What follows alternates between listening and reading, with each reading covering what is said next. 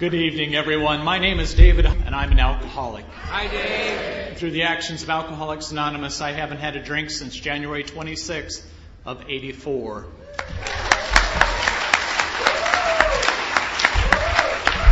I'd like to thank Bill and the committee for asking me to speak. I'd like to thank Marty for being my warm-up.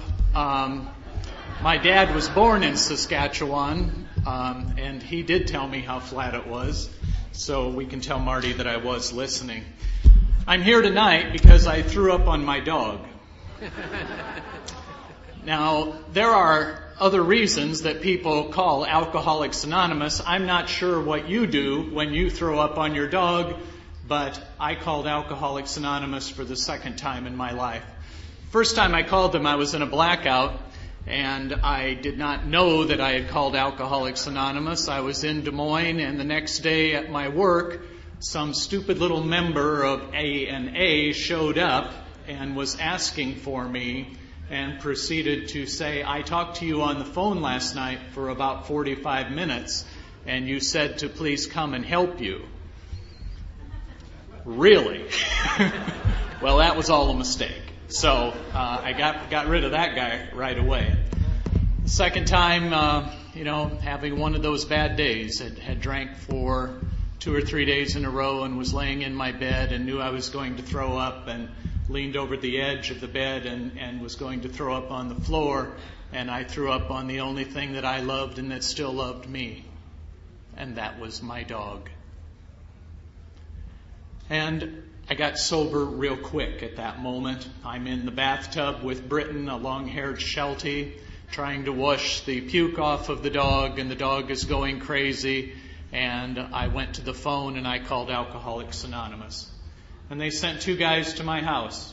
And those 2 gentlemen came, and I remember the one guy walked in and he said, how many people live here? And I said, just me. And the first wife had moved out the year before and had taken all the furniture. I had a little card table in the kitchen and a little 10-inch black and white TV that I still have in the basement of my house now. And the living room, there was no furniture in there, so I just threw the dead soldiers in there because you hate to keep making all those trips outside. And I don't want the garbage man to think I have a problem with alcohol. So he was pretty amazed when it was just me that was living there by myself. And that was about as good as it was for me at the end. So I came to Alcoholics Anonymous a virgin, pure and untouched by treatment or AA.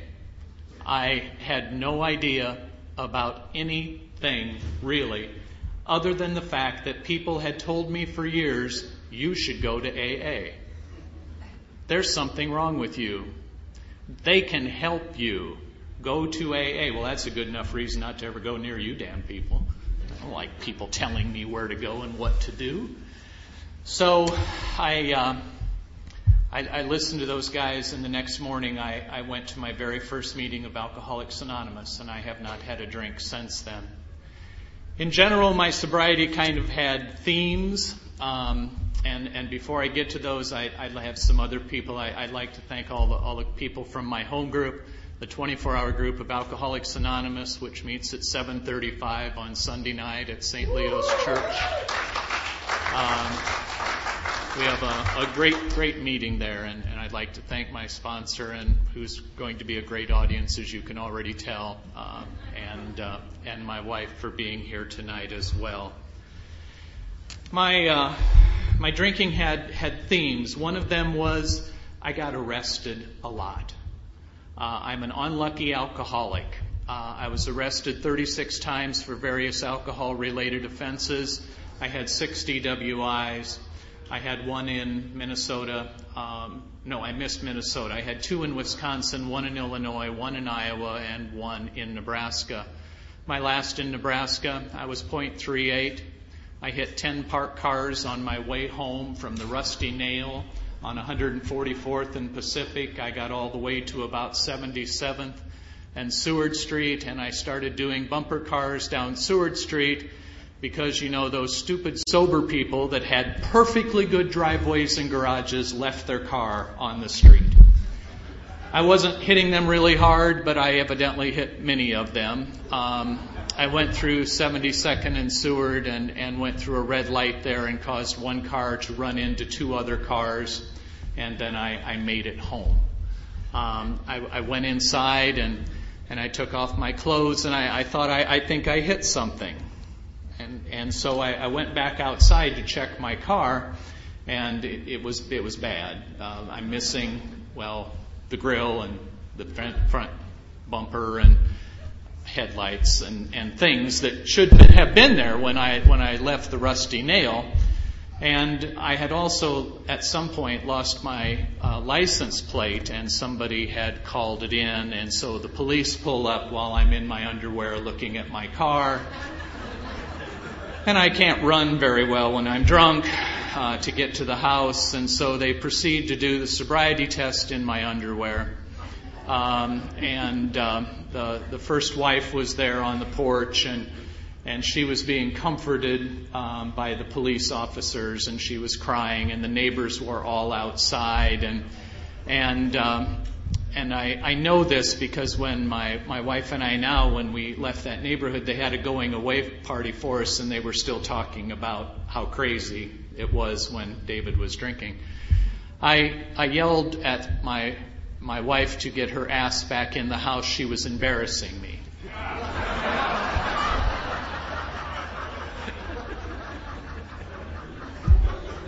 They stopped the sobriety test and put me in the police car and took me downtown. I get downtown, I blow in the breathalyzer, and this big old sergeant says, well, this machine must be broken. Here, blow into this one. So I blew into the other one because he could not believe I was 0.38 blood alcohol, and I could tell him whatever he wanted to know. Whatever he wanted to know. And he said, my goodness, you're really drunk. Well, I said, I've been a lot worse than this. I've been a lot worse than this. I still can't drive in the state of Wisconsin. I had signed a paper there saying I would never drive in the state of Wisconsin again, which was really common in the 70s and 80s. If you're just bad, they would just say, you are really bad, sign this. And so I did show them. I didn't want to go to the Dells anyway. Stupid place. Cattle and cheese, give me a break. Another little problem I had was with women. I didn't have a problem necessarily with women. I was engaged to 8 women in 8 years. I was engaged to 2 women at once. You have to have a pretty fast backfield of an alcoholic to be engaged to 2 women at once, but I counted one of them.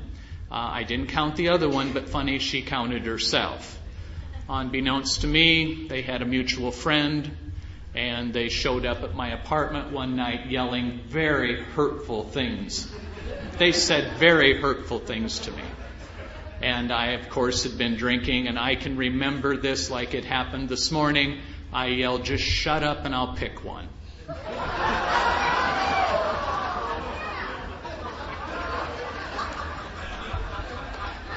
Not so good. Not so good. These were nice women. If some of the young men here, if you're going to plan on doing that, you need a plan. My plan was even numbers got a ring.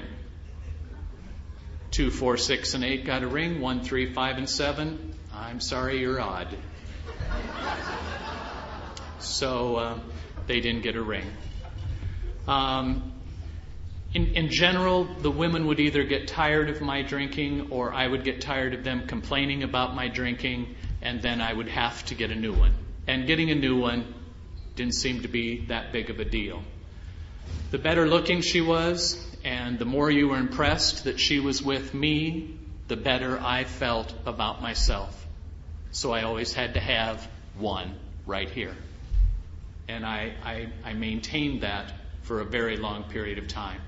And I hurt a lot of people in doing that. A lot of very, very nice women and their families. I could be a bridal consultant. I've made lots of wonderful decisions through the years on invitations and colors and flowers and things of that nature, but not so good. That fiance number 8 was the first wife, and I was working at a large department store in Des Moines and had been there for a while, and this woman came down to the department where I was working, and she said, "Would you like to go to a party tonight?" It was a Friday, and I said, "Sure." Thanks. We went to the party. We slept together.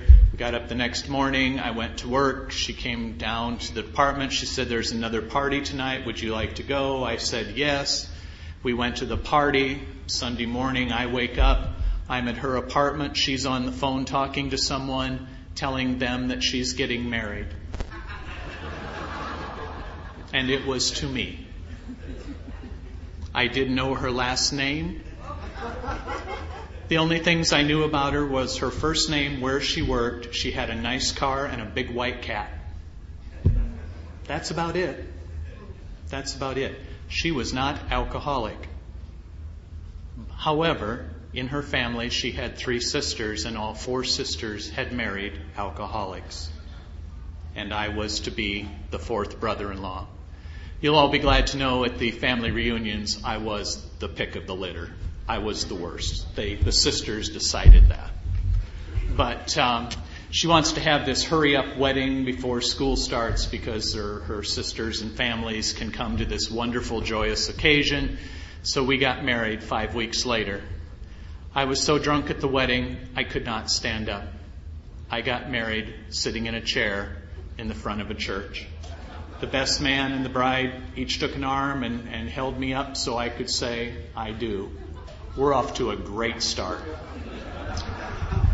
She wouldn't trust me with any of the wedding plans. However, the week of the wedding, she asked me if I would take this envelope to the bakery. "Can you do that?" "Sure. It's my day off.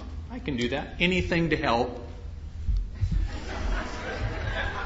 As an alcoholic, I made a mistake and went in the afternoon instead of the morning. So, by the afternoon I had been drinking all day, and I get to the bakery and we're paying for most of the wedding, and I asked how much the cake was, and even that long ago, cakes were it was just criminal what they were going to charge us for this wedding cake. And so I demanded to know how you can do this cheaper. I'm not going to pay for $400 for a stupid cake. Are you kidding me? And people are coming out from the back, and I'm making a scene, of course, because you know how I am, and and this one lady, who I've always known as Gerda, she wasn't Gerda's Bakery here, but this lady with a heavy accent says, "Well, for outdoor weddings, sometimes we frost styrofoam, and then we serve sheet cakes." Really? Now, this is good news also for you if you're considering this. Styrofoam, it was less than half price.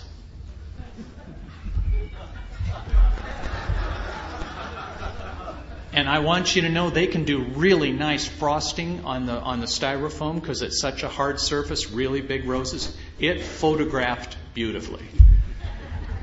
Will you tell the bride? Sure. I forgot. It was a busy time. It was a busy time at our house, getting all that wedding stuff in place. So we're at the wedding, and I have said I do. I had a beer in each pocket, and so it was on July 30th, and it was hot. It was so damn hot. And she had planned on doing this wedding reception receiving line down the steps of the church outside as people left, and so we were standing out there, and I opened one of the beers because, for God's sakes, give me a break. I can shake hands and drink a beer. I can do just about anything and drink a beer. And so she, of course, she was very upset by that and started crying, and everybody was comforting. All of her friends were comforting her, and my friends and I are all standing over here, and so she refused to ride with me to the reception. We're not off to a good start here. And so my friends and I are all in one car. We're smoking pot and drinking Jack out of a bottle. And in the other car are all the criers and the comforters. And we get to the wedding reception, and I had not had the opportunity to meet my new mother-in-law yet because they had just driven in that day. And I remember when I was looking around in the church, I thought it might be that little gray-haired lady with the big flower. I thought that might be her, and sure enough it was. And she comes teetering out of the reception hall when we get there, and she's yelling, "The cake is styrofoam! The cake is styrofoam!" And I thought, you bitch, you told. And the bride said, "That cake better not be styrofoam." I said, "I think it is." Pretty sure that cake is styrofoam. She never forgave me for that. I would do things throughout that marriage, and it wasn't just what I had just done. It was everything I had ever done would come back. That's why I can remember these things so clearly, is because it would be that full litany of things all the way back from the wedding cake all the way through everything else that I had done. And I did a lot. I did a lot. I was working in Des Moines, and I came home from work one day, and she said, "You have to quit your job tomorrow. We're moving to Omaha." We had never talked about it. She said, "I took a promotion to Omaha. I'm getting you away from all of your friends. That's the problem." And 2 weeks later, I find myself in Omaha, Nebraska. And that was how I got here. And I'm pretty flexible, and I like people, and people like me, and so it wasn't like I can't make new friends, and I did very quickly. I had my first drink when I was 18 years old. I had not drank in high school, and had my first drink. It was Schlitz beer on a gravel road outside Old Wine, Iowa, with Carla Wasty and Julie Ortkeys and Mike Tweedy. And they were upperclassmen. I was a freshman. Julie Ortkeys, with big brown eyes and a big T-shirt, said, "Would you like to go out with us tonight?" And I said, "Sure." I look like I'm about 15 years old, and I knew she was a sophomore and the others were juniors. And I drank that beer, and I got drunk, and I threw up and made out with Julie, and I don't know what order all of that happened. And the next day they told me how much fun I was and would I like to do it again that night. And I said, "You bet," and I was off and running. A characteristic of my drinking is I can drink a lot. And when you don't feel very good about yourself, and you don't feel that you're quite as masculine as you should be and quite as big boy as you should be, I got a lot of attention for being able to drink a lot of alcohol. And that really fueled me. Really fueled me. I drank a lot in college, but I also go to school very well, either drunk or sober, it seems.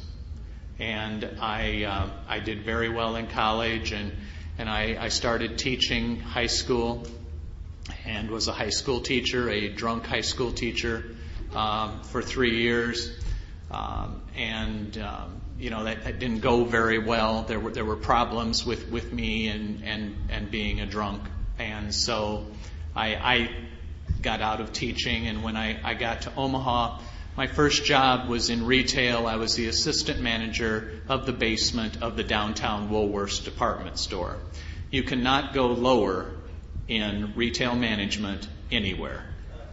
Some of you remember that old store, and it was a scary place.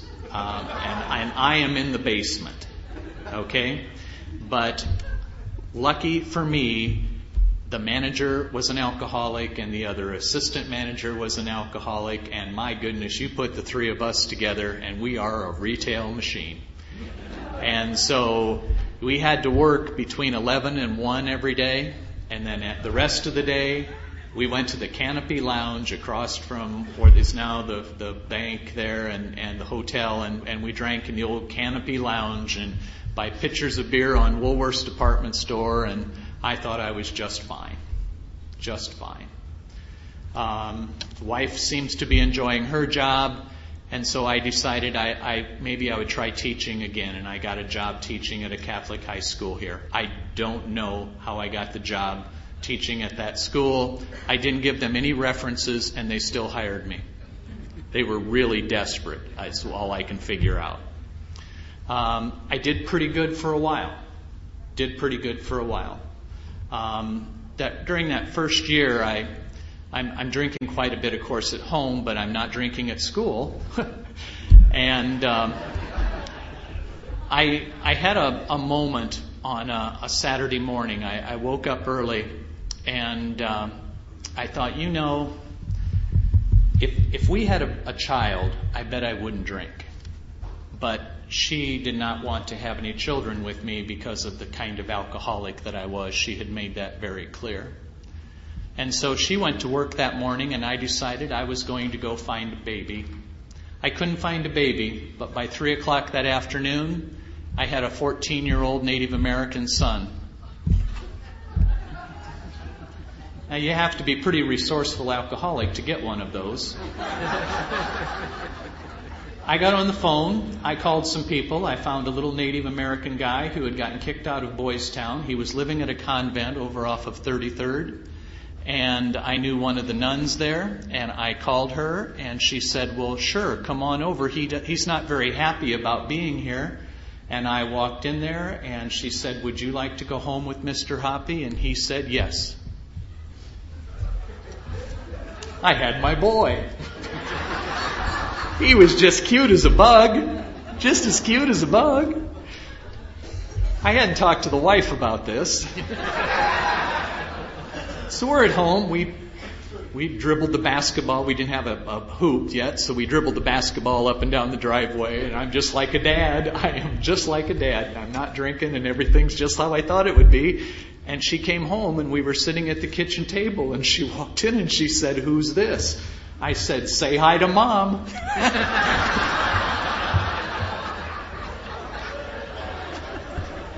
She was very upset. Very upset with me. But, what are we going to do with him then? And we kept him for 2 years.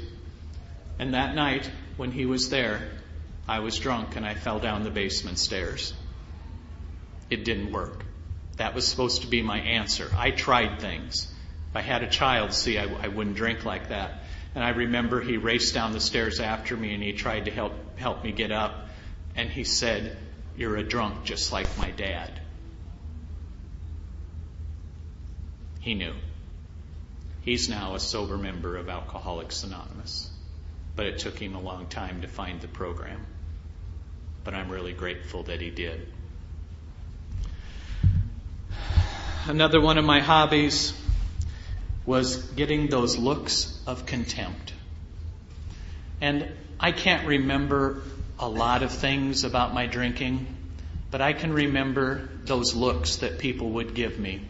Those knowing looks of what the hell is wrong with you? What is wrong with you? I'd get them from bartenders. I got them from my dog. My dog would look at me like, are you kidding me? What is wrong with you? I had an old Shasta grape soda can, and I'd be at home and I'd run out of beer, and I didn't want to be seen walking down the street with the last beer in my hand. I don't want to be known that way, so I'd pour the last of that beer in that soda can, and I'd walk to the 7-Eleven Quick Trip, whatever the hell it's called now, on 66th and Blondo, and the same guy was working there all the time. He must have worked 80 or 90 hours a week, or so. He was always the same guy. And I see him today. He works at Walmart on 168th and Maple. He doesn't remember me, but I remember him. And I can remember going in there with my pennies and nickels and dimes and quarters to buy one more quart of Old Milwaukee, hoping that would be enough. Will this just be enough? And I'd go behind there and I'd open it and pour it in that old grape can, and I'd keep that Old Milwaukee in the sack because I don't want people to see me with it, And I'd walk home and I'd hope it was enough. Can it just please be enough today? But I can remember as I would sort my pennies and nickels and dimes, and I'd glance up at him, and he would have that look on his face. That look of contempt, that look of knowing that we as alcoholics would get all the time. all the time. I was teaching at that Catholic high school, and I had partied overnight. I had stayed out and come home. I was wearing the same clothes I'd taught in the day before, and I had the shakes pretty bad. And, I've got to do my job. I have to teach these kids. So I didn't have any alcohol in the car, but it happened to be a Catholic high school, so we have alcohol in the chapel. So I go down there and I'm taking some big slugs of alcohol out of that communion wine, out of that big jug, and that nun caught me. And that bitch told. She couldn't wait to run her little butt out of there and just go tell on me.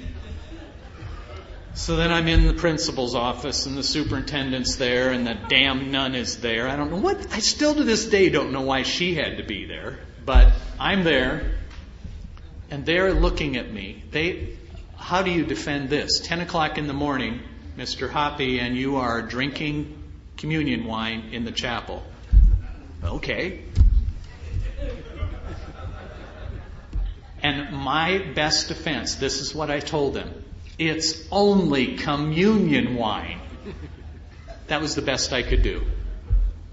They said, you just need to teach out your contract and you can't be here anymore. And so I did. Didn't need them anyway. For the last 22 years, I've taught college. I'm a college professor. For 20 of those years, I taught in an education and psychology department, teaching people how to become exemplary high school teachers. You can't get from where I was to where I am. You can't do it. Today I teach in a graduate program. You can't get from where I was to where I am. Only by the grace of Alcoholics Anonymous. That's the only way. It's a miracle for me. It really is. And to have the opportunity to do something that I love so much. A couple of my former students are here tonight. And I'm always so proud to see them and know they're good members of Alcoholics Anonymous.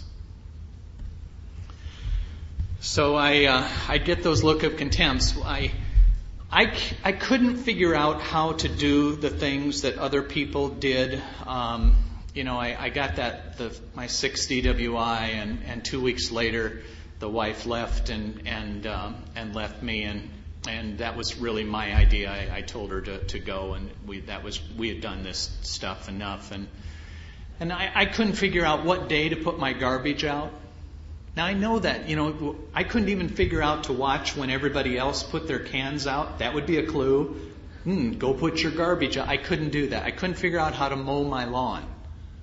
I couldn't figure out, because, I'd have every intention. I was going to work. I would then stop and drink for a while. Come on. And then I would come home and mow the lawn. My problem was work, drink, last call, no mow. And so I had the county health department. Somebody turned me into the weed people. And so they came and put a thing on my door about, that I needed to mow my lawn, or they were going to come and mow it and charge me money or some stupid threat, And so I had every intention of mowing the lawn the next day. Unfortunately, work, drink, last call, home. And so it's about 1:15, 1:30 in the morning. I get home and I decide I'm going to mow my lawn. And so I have a flashlight with the magnets on it, and that goes right on that handle. Give me enough light to mow, and I'm out there, and the lawn it's really long. And so I'd push it and it would kill, and I'd back it up and start it and push it and it would kill, and I'd back it up and start it and then drink, and then push it and it'd kill, and then back it up and drink and start it. I wasn't too good on the order of things, but you have the idea of what was going on. And someone called the police. I can't please anyone. Here I am trying trying my hardest to do the right thing here and mow the lawn. Probably that same damn neighbor that called the weed people. Now I'm trying to mow, and they still call the police. And those two police officers come strolling up the driveway, and they said, "What are you doing?" I said, "I'm mowing my lawn." What does it look like I'm doing? They would ask me these stupid questions. And I can remember that look on their face like it was today. Like, oh my God, are you kidding me? Are you kidding me? They just said, "You can't do this tonight. You can't mow. You need to go inside." Oh, okay. Those are the kind of things that happened. I'd get those looks of contempt from complete strangers. I would get those looks of contempt from people in bars that I wasn't even drinking with, and they would give me that look. That knowing look of what in the hell is wrong with him. And I remember those looks. Some of them were pretty hurtful. Good reason to drink a little more. Good damn reason. My last week of drinking, that week in January of 1984, it was a very warm January. I had quit my job just before I got fired, another one of those, I could see the end coming. 1 month I would get Employee of the Month award, and the next month I would get the letter saying improve or you can't work here anymore kind of letter. And then I would just work just circles around everybody else and be back on track, and then I'd be way off track again because I couldn't get it figured out. I just couldn't do that. And so I knew that they were going to fire me, so I showed them I quit and took my last paycheck and paid tuition to go to UNO in their graduate program because I go to school very well. Bought a new backpack, got my books, and I'm not going to drink. I'm going to be a college student again. Everything's going to be fine, thank you. And the first day, I get up, I go to school. It was on a Monday. I don't drink before I go to school. I go to my classes, I come home, I drink. Next day I don't have classes, so I drink all day. The next day is a Wednesday, and my Wednesday morning class had been canceled, so I didn't have to be there until I think 12 or 1. So I start drinking a little, because I'm reading, and God, how boring is this reading if you're not drinking? And so, of course, by the time I get to school, I've had quite a bit to drink. And even in 1984, the parking was horrendous at UNO. Horrendous. So I park my car, I walk across campus, I'm carrying my books, I have my backpack full of beer, because you never know. And I'm going into the building, and it was a double set of doors, and as I'm walking in there, I realize I don't know where I just parked my car. I can't remember. And I panicked. My God, I got to have my car, and I can't remember where I just parked my car, and people are trying to get past me. And I got out of there, and I went down to Memorial Park and sat under those big pine trees and drank the beer in my backpack. And then finally walked back to the entrance on Dodge where I think I came in at, and walked until I found my car and drove home. That was the best I could do. That was the best I could do. Didn't go to class. Got drunk. This wasn't supposed to happen. This wasn't the solution. My solution was if I went to school, everything would be fine. The next day was a Thursday. That's a non-school day, so that's a drinking day, if you're keeping track of the calendar. And I had one friend left, Herb. Herb was my friend. And in a blackout, I had spray painted obscenities all over the kitchen cupboards. It was a beautiful house, I want you to know. And Herb called and he said, "Dave, I'm going to take you to a movie. Just please don't be drinking. We'll go to the afternoon matinee at the Westroads. Just please don't be drinking." Of course I'm drinking. He comes and picks me up. We get to the Westroads, and he can't keep track of me. I'm pretty slippery. I make a beeline for the lower level of the Westroads where there was the revolving door lounge. I had drank quite a bit there. It's not there anymore, but it was there then. And I'm drinking down there, and Herb's trying to get me out of there to get me to the matinee, and finally he does, and he gets me up, and he said, just stand here while I buy the tickets. And so he went to get the tickets, and I panicked because I knew I could not go into the movie because I didn't have anything with me to drink. And when he came back with the tickets, I said, you have to take me home. And he said, no, we're going to the movie. Just come on, you'll be fine. Just come in and sit down and enjoy the movie. And I said, if you won't take me home, I'll walk home. So that would be from West Roads to 68th and Maple. I started across the parking lot, and Herb came and picked me up and took me home.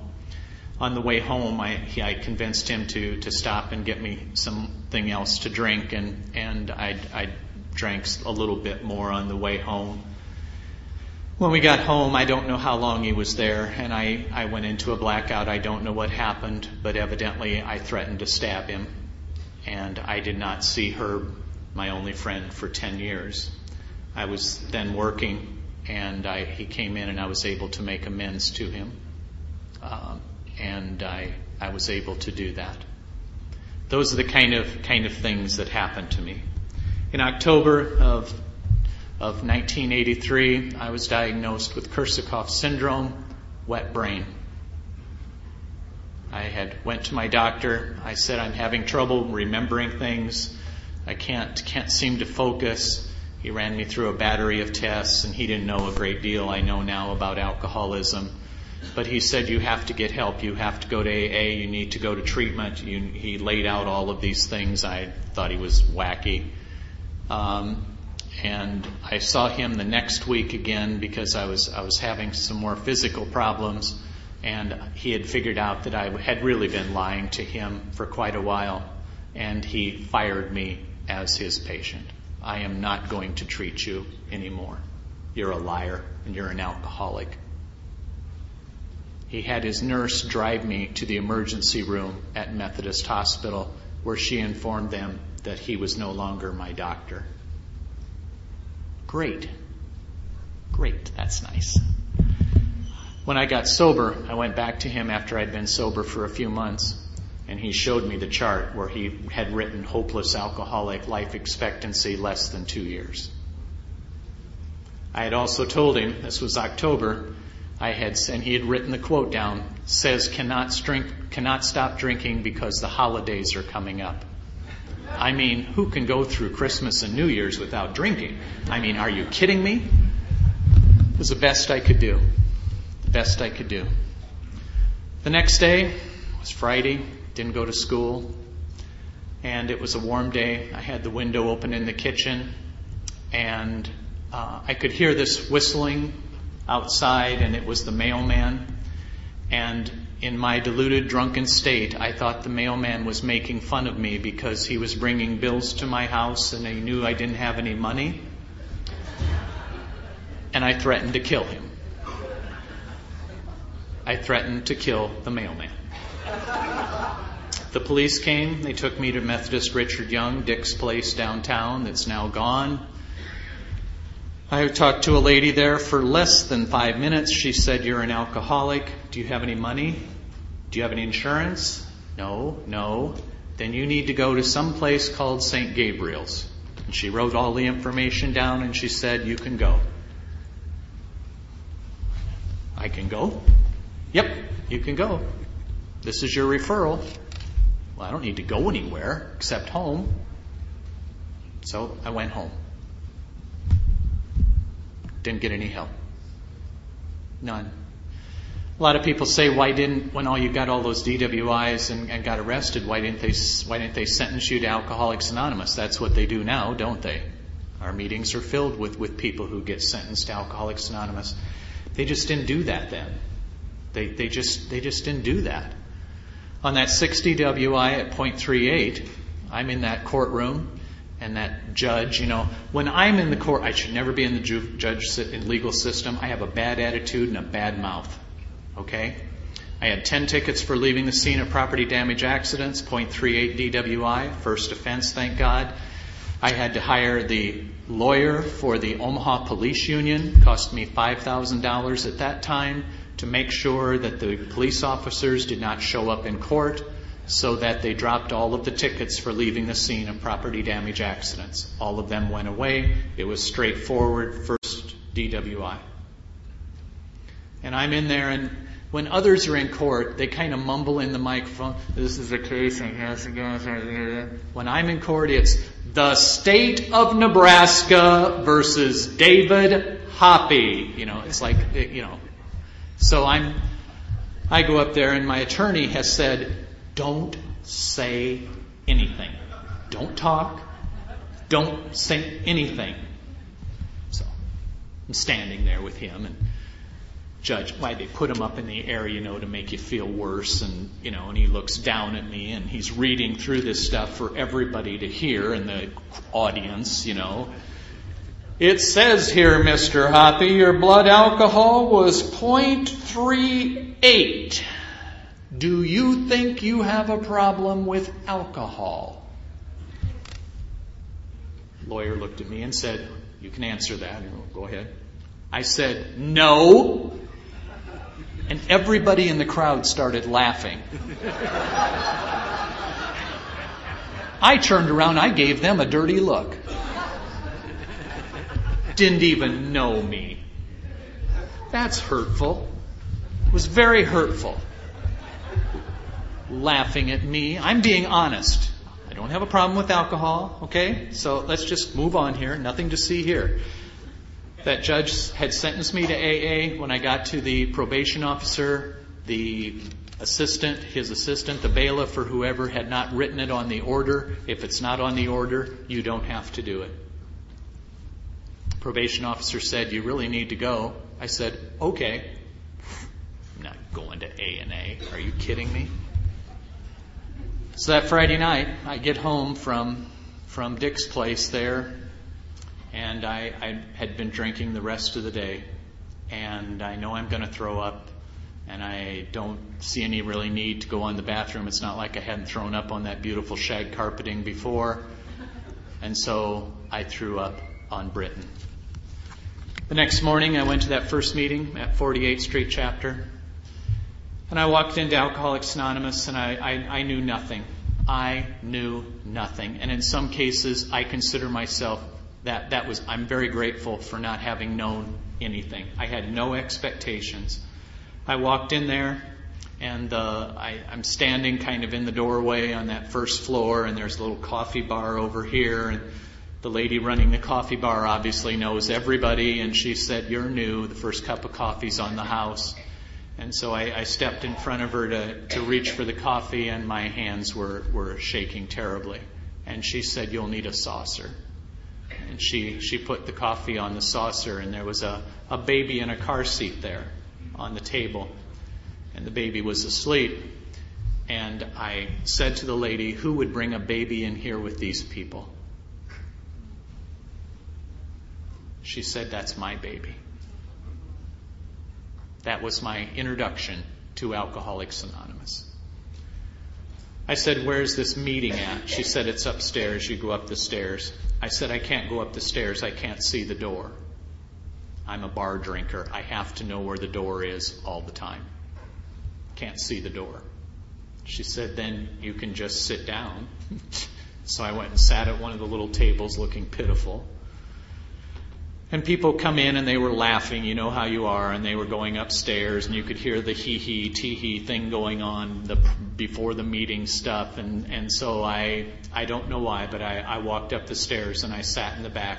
I have no idea what they said in that meeting. I'd like to tell you I do, but I have no idea. People later told me I had my shirt on backwards and I only had one sock on. I wasn't doing very well. I thought I was doing so well. Evidently not. At the end of the meeting, everybody jumps up. You know how you are, and you're all pawing at me, trying to grab me and hold me and do things with my hands, and I'm not touching any of you. And they started this praying thing, and I jettisoned down the stairs and out the door and got in my car and drove home. Oh my God, what has just happened to me? What had happened to me? I took a nap, and that night I went back to a meeting. My first 90 days, I went to 306 meetings of Alcoholics Anonymous. I was unemployed and unemployable. I lived in meetings of Alcoholics Anonymous. It was the only place that I knew I would not drink. Now, I didn't want anybody to know who I was. And then in those meetings, they would go around and introduce yourself. That's a problem. Now, my name is Dave, okay? It's not like, I'm just Dave. But I don't want to tell any of you people that. So I always made sure I sat next to a man, and whatever his name was, that was my name. Because I am so goofed up, I can't think of a name by myself. So if I'm sitting next to Bob, my name's Bob. If I'm sitting next to John, my name's John. And I'm going to all these meetings, and people are going, wasn't his name John? And I'm just looking as pissed off and angry as I can to keep people away from me, because that works. If you look like you're just going to fly apart, people don't come near you. And I'm not staying for the prayer. I'm just running out at the end because I'm not touching any of you, but I'm there. Now, we talk about those people. Okay, I am a weirdo. I am the weirdo. I am the new weird guy in Alcoholics Anonymous. That's me. I took some things. I went to one department store and bought things on my credit card, and I returned them at another store for cash. And I took some money and I went to the thrift stores in Benson, and I bought work shirts whose names had been stitched on them.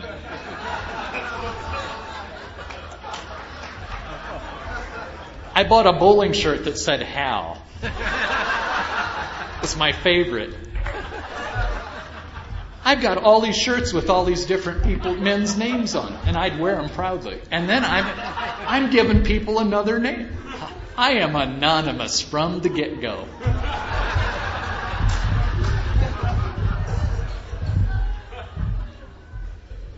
And I can kind of tell people are kind of talking about me, but I don't care. I understand autonomy.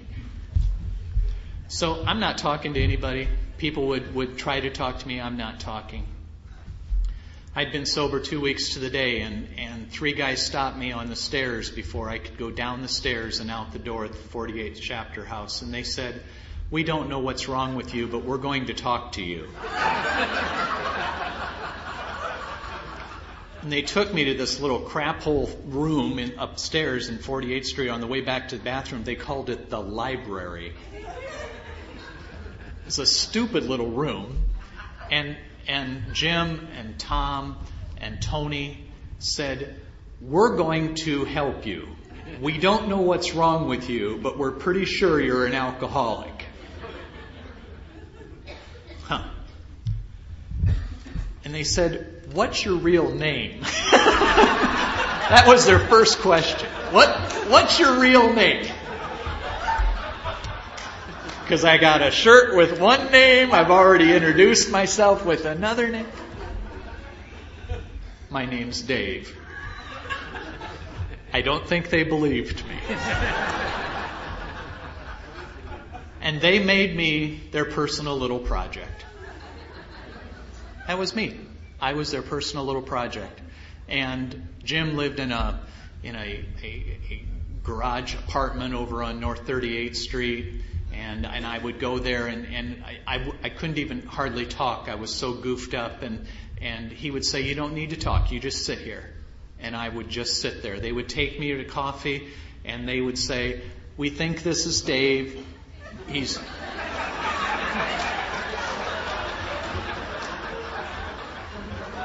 not able to talk yet."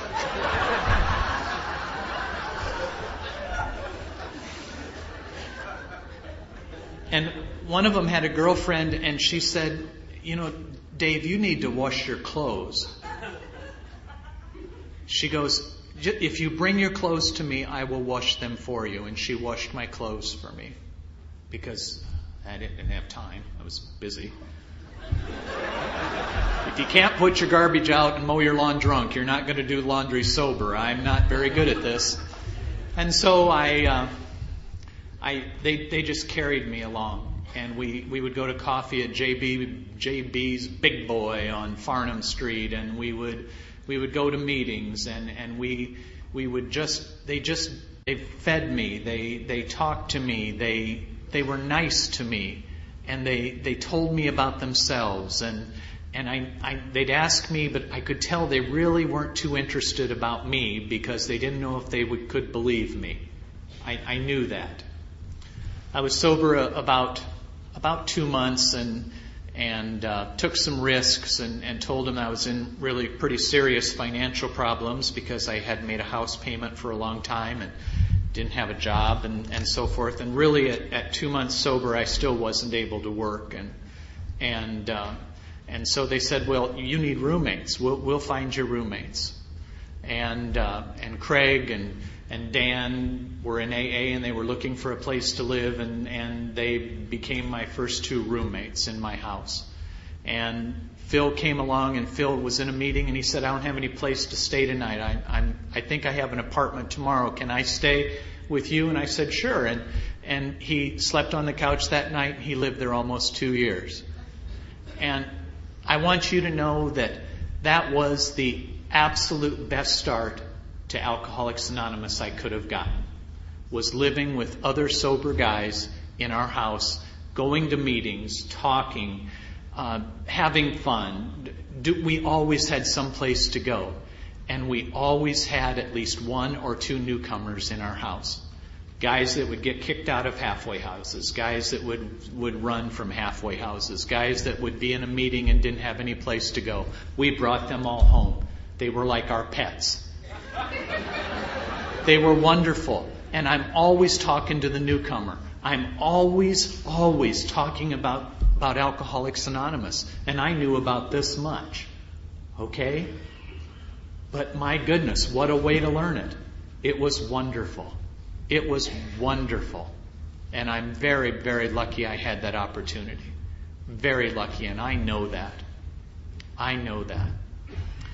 I'm about a year sober, and I went to this meeting at 48th Street, and there was this young lady there, and so I kind of started eyeing her. I knew she was eyeing me too, and so we were doing some flirting back and forth.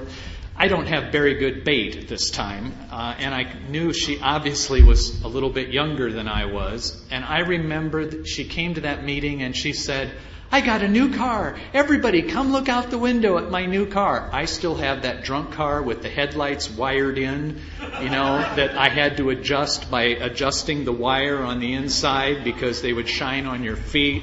I have no grill, no bumper, missing one fender. It was ugly. And I think, once again, look at this. This is what I have. And she just got a new car. Eventually became my car. But we had coffee one night, and our very first date was at my sponsor now when he got married at his rehearsal dinner. And we'll be married 25 years this October.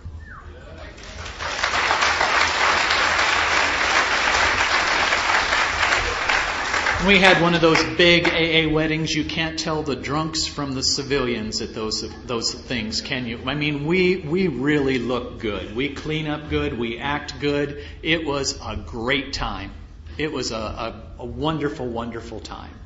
And I'd like to tell you that, it's all been roses and skipping along, but that's not really the case. Not really the case. But it's been good. There are some things that I have done in Alcoholics Anonymous that have been important to me. I have never taken a vacation from Alcoholics Anonymous. I have always went continuously to meetings of Alcoholics Anonymous. And that has really saved my bacon a few times. It really has. That home group has been my home group since that second week that I got sober. The last time I missed my home group meeting was in October of 2003. I have been there every Sunday night since then. In 27 and a half years, I have missed my home group 13 times, because that's what I was taught. You get a home group and you go. I have been the setup guy. Thank God we don't wash ashtrays anymore. But I have been the setup guy, the coffee guy for that meeting for this whole darn time. And that way I know that meeting's going to be open and there's going to be coffee and there's going to be chairs. And that's really important to me because that's my home group. That's my home group. I have an investment there. And it's very, very important to me that it's that way. So I'm there. We plan family things around, well, you know where Dad's going to be. No one even plans anything because they know. They just know I'm going to be in my home group on Sunday night. You might plan something else. That's really fine, but I'm probably not going, I won't be there because I have a commitment. And you people taught me to keep those commitments. If you say you're going to be somewhere, you're there. If you're supposed to do something, you better damn well do it. That's just the way it is. It's not either or. Just not. I used to be known in my early sobriety as the guy that sponsored the guys who got their girlfriends pregnant. One time I was sponsoring about 40 young men, somewhere between the ages of 16 and 30, every one of them fertile as the day was long. They could roll over and get a stranger pregnant. It was unbelievable. Unbelievable. One of the guys I sponsor now got a married woman pregnant. Now this was just, that was a new one for me. That was a new one. We had to do a little studying on this. Sponsors in AA would call me and they'd say, I don't know you. Are you the guy that sponsors guys that gets women pregnant? Yeah, that's me. Oh, good. I don't know what to do. There's a great thing to be known for, but that was kind of how it was. I've always sponsored guys in Alcoholics Anonymous, and it's been wonderful. I have heard 200 or 300 fifth steps in my sobriety, and what an honor it is to participate with another man at that level, and I consider it to be an honor. Many years ago, Katie from the central office called me and she said, David, I'm so glad you're home. There's a trucker at Sapp Brothers on 144th and I-80. He needs to do his fifth step. Would you go there and listen? I said, oh, sure.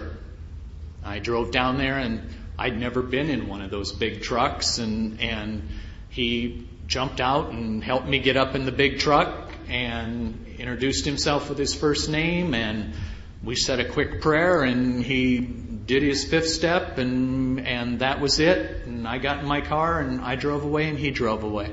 And I never heard from him again. I didn't expect to. But what an honor. What an honor. And that man, a member of Alcoholics Anonymous, could say he did his fifth step in Omaha. You know, I wasn't the guy that was invited places. I wasn't the guy that you wanted to include in family events. In my last Christmas of 1983, they told me, we don't want you to come anymore.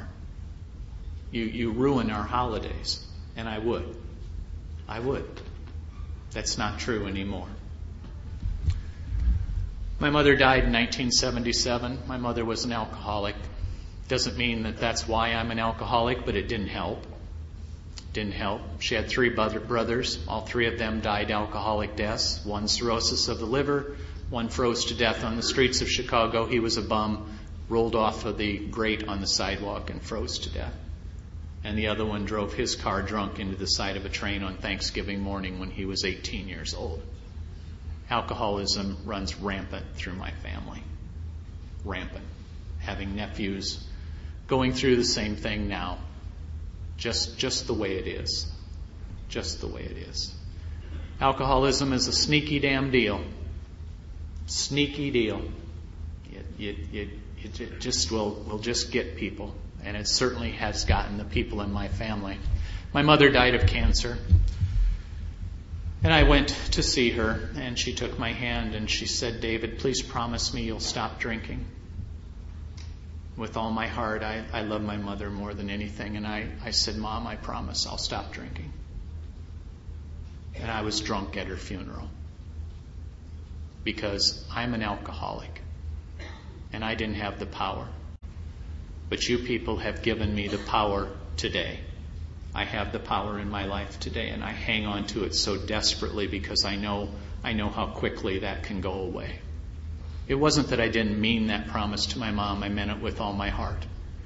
But I couldn't keep it. Couldn't keep it. 8 years ago, I go to the optometrist to get some new contact lenses. Life is going just fine, thank you. Just fine. We got a couple kids. They were fine. Terry's fine. We're fine. Things are going along. We have a nice house. House doesn't look like alcoholics live there. Lots of flowers, lawn mowed, garbage out every week. It doesn't look like the alcoholics live there on the block. The optometrist says, well, we have to dilate your eyes. Well, first that little optical aide said, we have to dilate your eyes, and I convinced her that I didn't need to do that. And she went and tattled on me to the optometrist, and he said, we have to dilate your eyes. And so, okay. So they dilated my eyes, and he looks in my eye, and looks in my other eye, and looks in my eye, and looks in my eye, and looks in my eye, and leans back, and he said, there's something in your eye. I'm not sure what it is. I'm not trained to know this, but you have to come back tomorrow and see the ophthalmologist. Okay. Can I have my prescription? Because if you give me that, I won't be back. He said, I didn't, he knew. And he said, no, the ophthalmologist will give that to you tomorrow. So I go back the next day, they dilate my eyes, he looks in my eye, and he looks in my eye, and he looks in my eye, and he sits back, and he said, you have a tumor in your right eye. I've only seen this twice. I'm not sure, but I could tell from how he was talking that it was something he was worried about. He said, you have to see the retinal specialist. Okay, so we go out, they're trying to make an appointment, they're talking about weeks, months. Getting into a retinal specialist is very difficult. The big doctor comes out, gets on the phone, and hangs up and says, 8 o'clock tomorrow morning. Now I think it's bad. Now I'm worried. Go to that doctor. They do all kinds of tests. And my wife and I are sitting there, and he said, you have cancer. You have cancer of the eye, ocular melanoma. He said, I've seen very little of this. I have an appointment for you next week at the Mayo Clinic because no one here treats this in Omaha, and you will go there. I have no symptoms. I can see fine, and that's hard to accept. A week later, we're at the Mayo Clinic. Go through all the tests again. This doctor is old. He is 1,000,000 years old. Terry and I are sitting in his office, and we're looking at his diplomas. I'm telling her, I said, I think he's 78 or 79. He was every minute that old. Every minute. And his whole office is filled with bricks. Stacks and stacks of bricks. People brought him bricks from all over the world because he was one of the very few people that treated ocular melanoma. He was an ocular oncologist, eye cancer. We go through the tests. He said, here's your options. We can remove your eye, or we can radiate your eye and you'll lose your vision. What do you want to do? Long-term prognosis is the same. This is a terrible cancer. This is a cancer that's never in remission, and this is a cancer that is very, very serious. Well, I want door number 3. Do you know how many people I have sponsored in Alcoholics Anonymous? Do you know? You don't know.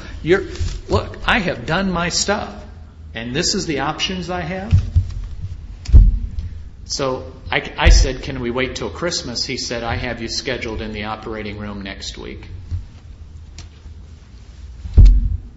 So the next week, I'm there. And they radiated the tumor in my eye. And about 5 years ago, I lost all the vision in my right eye in just a few hours. All of the structures inside my eye collapsed while I was driving. So, can't see you. So, my family is all trained not to come up on that side. This weekend has been very difficult for me. In crowds is very, very difficult for me because people are always right here and I can't see you. I can't. And I'm so cognizant about not running into you and hitting you. That adjustment for losing my vision, you have two eyes for 55 years and then you go to one eye in one day, is a terrible adjustment. Just cover one eye while you're trying to drive home tonight and you'll know how difficult it is. Depth perception changes dramatically. I have a very difficult time pouring anything. I trip all the time. All of these kinds of things. I drive very little at night. It's like my wife is driving Miss Daisy. But that's just the way it is. Just the way it is. The eye cancer always metastasizes to the liver. Isn't that great? The worst place it can go, liver, that's where it goes. So last October, we went for a checkup. Things are going pretty good. I've been clear all these years. Everything is fine. And they say, you have lesions in your liver. This is bad. They didn't even wait to set me up with the oncologist. They said, you're going to have biopsy on Tuesday, and the oncology department will give you the results. Great. I knew. Because if you have this, you just know. Lesions show up in your liver, tumors in your liver. That's where the cancer is. And there are no treatments. It's all experimental for ocular melanoma. So, long drive back to Omaha, long drive back to Minnesota, and have the biopsies. They have a very difficult time getting the needle in for the biopsies. The little biopsy guy, the doctor, is on top of me while I am laying on the gurney and, trying to get what he needs to get for the biopsies. He's like right here and he's watching the screen and moving a needle around. It was pretty amazing. The next day we get the results. The oncologist, the family oncologist that I was seeing said, we don't get to give very good news in this area. Mr. Hoppe, these are benign. Are you kidding me? Are you kidding me?